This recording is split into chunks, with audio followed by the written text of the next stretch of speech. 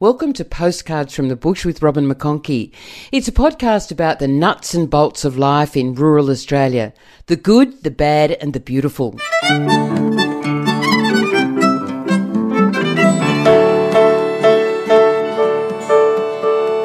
Most Australians don't know that they share the continent with the world's biggest feral camel population.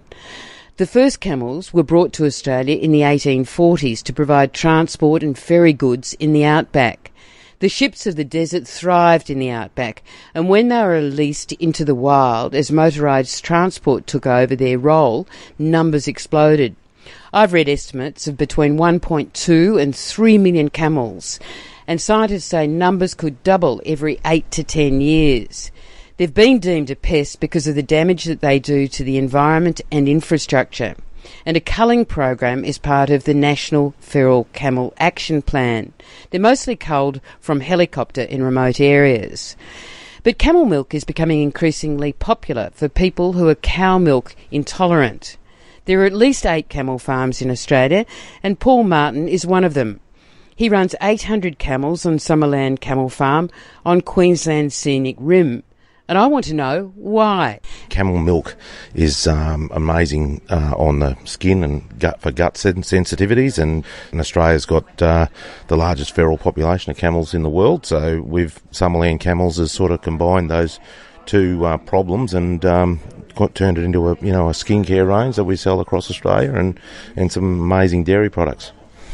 And Summerland Camels, you're based down on the Scenic Rim? Yeah, based in the Scenic Rim. So we've got the third largest camel dairy in the world, and basically trying to show, I suppose, what the opportunities are that we have in Australia with this feral population of camels, and I suppose people can come out and visit us, and we've sort of got it all on display for them. Paul, what's the backstory to Summerland Camels? Because you're a cattleman from way back, or your family's into cattle. Yeah, look, it came from using actually camels in a co-grazing situation, so sort of transferring the amazing properties in the gut of the camel to convert things like lignin, which is dry pasture and stuff like that, to help cattle actually convert dry feed better. And I suppose it was then a combination of knowing, finding out, I suppose, what the milk was good for, and we sort of really had to do something about it here in Australia. So where did you get your first camels from? Tell me the adventures to start up a business. Yeah, well, so we brought them from just south of Northern Territory, so the top of South Australia. We sort of started on a little place out at Lowood, and then basically we bought this place in the Scenic Rim to where we expanded now to some sort of 800 camels we have now on the books. So we've got them from all parts of Queensland, Northern Territory, basically to try and get a bit of a genetic spread. But they're all found a home here at Summerland. There sounds like there's a fair bit of science behind this. It's not just rounding up a few camels and knowing that they can eat the pastures. We're involved with a regenerative ag group, and that sort of up in Yeppoon, Resource Consulting, and that was about trying to solve these problems with I suppose livestock and gut and biodiversity, and then I suppose throwing that in, we've formed with a local organic skincare maker in the Scenic Rim, and we've done work with Queensland Uni to basically put some science behind the properties of the milk and why it's so good for the countries around the world that use it for healing their guts, particularly Somalian cultures and stuff like that. So, and then how it feeds the pre and probiotic for your skin, so it actually stimulates your own skin biodiversity and helps that sort of making your skin well. Chemically, how does it differ from cow's milk? Vitamin C is one of the main ones that is extremely high in. The proteins are very, very small compared to cow's milk. It doesn't have a protein called beta-lactoglobulin, which basically people have the allergies to in cow's milk. So, people don't generally have an allergy to lactose. It's the casein protein that's bound to the lactose that's the problem for people. And of course, camel milk doesn't have any. So if you're dairy intolerant, you can eat camel milk products? Yeah, very much so. And it's sort of why I suppose at our cafe we started pushing into gelato and, 3 or 4 ranges of cheese, and we're now sending our Persian feta into the US, so it goes over there 3 or 4 times a year now, so it's amazing. How do you keep on top of all the products that you're producing? I mean, we're looking at soap, we're looking at little baby camel, toys, but we're looking at skincare products. Out the front there, we've got various forms of cheese and cream. How do you make sure that you keep the business under control and you don't try and expand too much and send yourself broke? Yeah, good question. And look, it's probably something we've been guilty of in the past, and I think bringing it back into, my ag background or in the commodities is sort of coming back to powder. Powder's a big market for us at the moment, so it's really underpinning, I suppose, the interest from the Asian market in a camel milk baby formula, this type of thing. So we're really driving the business. That sort of drives the business. These products here are just other ways that people can get involved. Were you trying to get into China with your infant formula? We're actually developing the formula at the moment, so that's where the demand is coming from. But particular, even places like India, Singapore, those sort of areas are really, really demanding the powder at the moment. Paul Martin is a camel farmer at Summerland Camels on Queensland's Scenic Rim. When you go there, kids can go for camel rides. They produce a host of skincare products, as well as feta, gelato and a range of milk products. There's also a growing demand for camel milk in Asia. You're listening to Postcards from the Bush with Robin McConkie. Life on the land can be tough, but the people who live there choose to live where they live.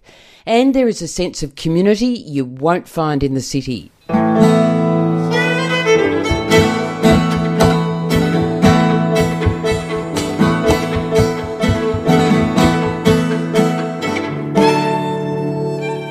Camel milk's really expensive. I mean, it's 5-10 times as more expensive than cow's milk. You've got to set a market for yourself. Yeah, and look, that was about, I suppose, how we started. Was sort of trying to put it in front of people and say, well, because a lot of people don't know that if they've got dairy allergies, they can have camel milk. You can be right up to anaphylactic and still have camel milk. So that's how different it is. But then that's a hard story to try and tell on your own as well. So, it's about also solving the problems of catching a feral camel and utilising them, and then I suppose showing people that, because we saw that as the biggest sort of hurdle for people, because once we can lift production, we can drop our cost of production. Why it's sitting around as a cottage industry milking sort of 5 or 10, it's always going to be very expensive. We can put downward pressure on that cost of production by selling volume products like powder and things like that. And in the interim, selling things like skincare and utilising it, showing people what it's good for with the skin, it makes the milk go a lot further, why it's expensive. How important is the operation down on the Scenic Rim? Because I've been there and kids can go for camel ride, you can have ice cream, you can have everything else. Is that part of the convincing the public the animal welfare issues, you're on top of those? Oh, definitely. And I think, getting people exposed to the animal, there's this sort of underlying issue that people have mentally with camels. And I think they spit. Yeah, well, and that's what people think. So I think there was one camel out there that spat on someone one day and created a bad name for a lot of them. But, it's more the alpaca and llama that as the spitters. But again, it's about that perception. And I suppose it does, there's some deep-seated issues, I suppose, of how camels were brought into Australia and the competition they created between even races and horses and camels and I think that's deep seated in people's thinking about where camels sit in our use of I suppose modern European settlement. But they're an amazing animal once you come out and sort of engage with them out in the farm. Do you like them? Are they good animals? Oh, they're amazing. They're like a big Labrador really, and I suppose it's that Jurassic feel that people I think are amazed with, because you just can't stop people pulling up on the side of the road looking over the fence. They're just different to everything else.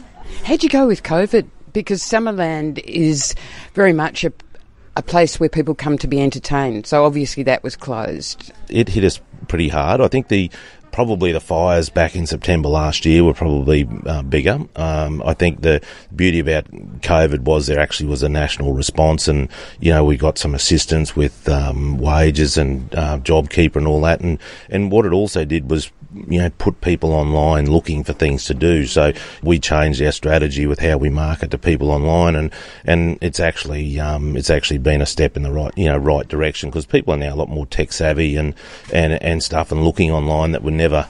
I've got 80-year-old ladies that buy my product now online, and it was the first product they ever bought online. What's the key to selling online? What do you have to deliver to the potential client? Yeah, well, and I suppose with that extra competition online has now become, it's more expensive to actually get in front of someone, because you only got a small snippet, and it's about, I suppose, really presenting to people what the problem is, and then and you have the solution basically in a picture. So it's very challenging. It's a very exciting space, because there's the feedback's immediate. You can, if you get it right, you can you basically see people buying that minute. If you get it wrong, it's sitting there doing nothing. So I know there've been hard parts to getting this Camel Pro operation up and running, but what's the best part about it for you? Just seeing people's perceptions change. There's a lot of, being a country person myself, and seeing, I suppose, involving in these tours and that, and seeing people come out and they're, that camel spit and all that sort of thing, but leaving the farm with this whole change sort of outlook, and I suppose the fact that we employ up to 30 locals out in the Scenic Rim, something I was very passionate about was doing the paddock to plate or paddock to face as we do it here. But I mean, I suppose identifying, people in agriculture, they have families on farms, and there's all these, I suppose, issues with successional planning, and you think, well, there's so many different elements that people can be involved in, right through to the marketing, the creating of the product, so there's not just the person who's out there, mustering the animals, so that was sort of why I really wanted to present it, out in the Scenic Rim, and people don't often get to see an ag project like that. Paul Martin from Summerland Camel Farm. You've been listening to Postcards from the Bush with Robin McConkie. Subscribe on your favourite podcast app and leave me a review. Music was composed and presented by Luke Aidney.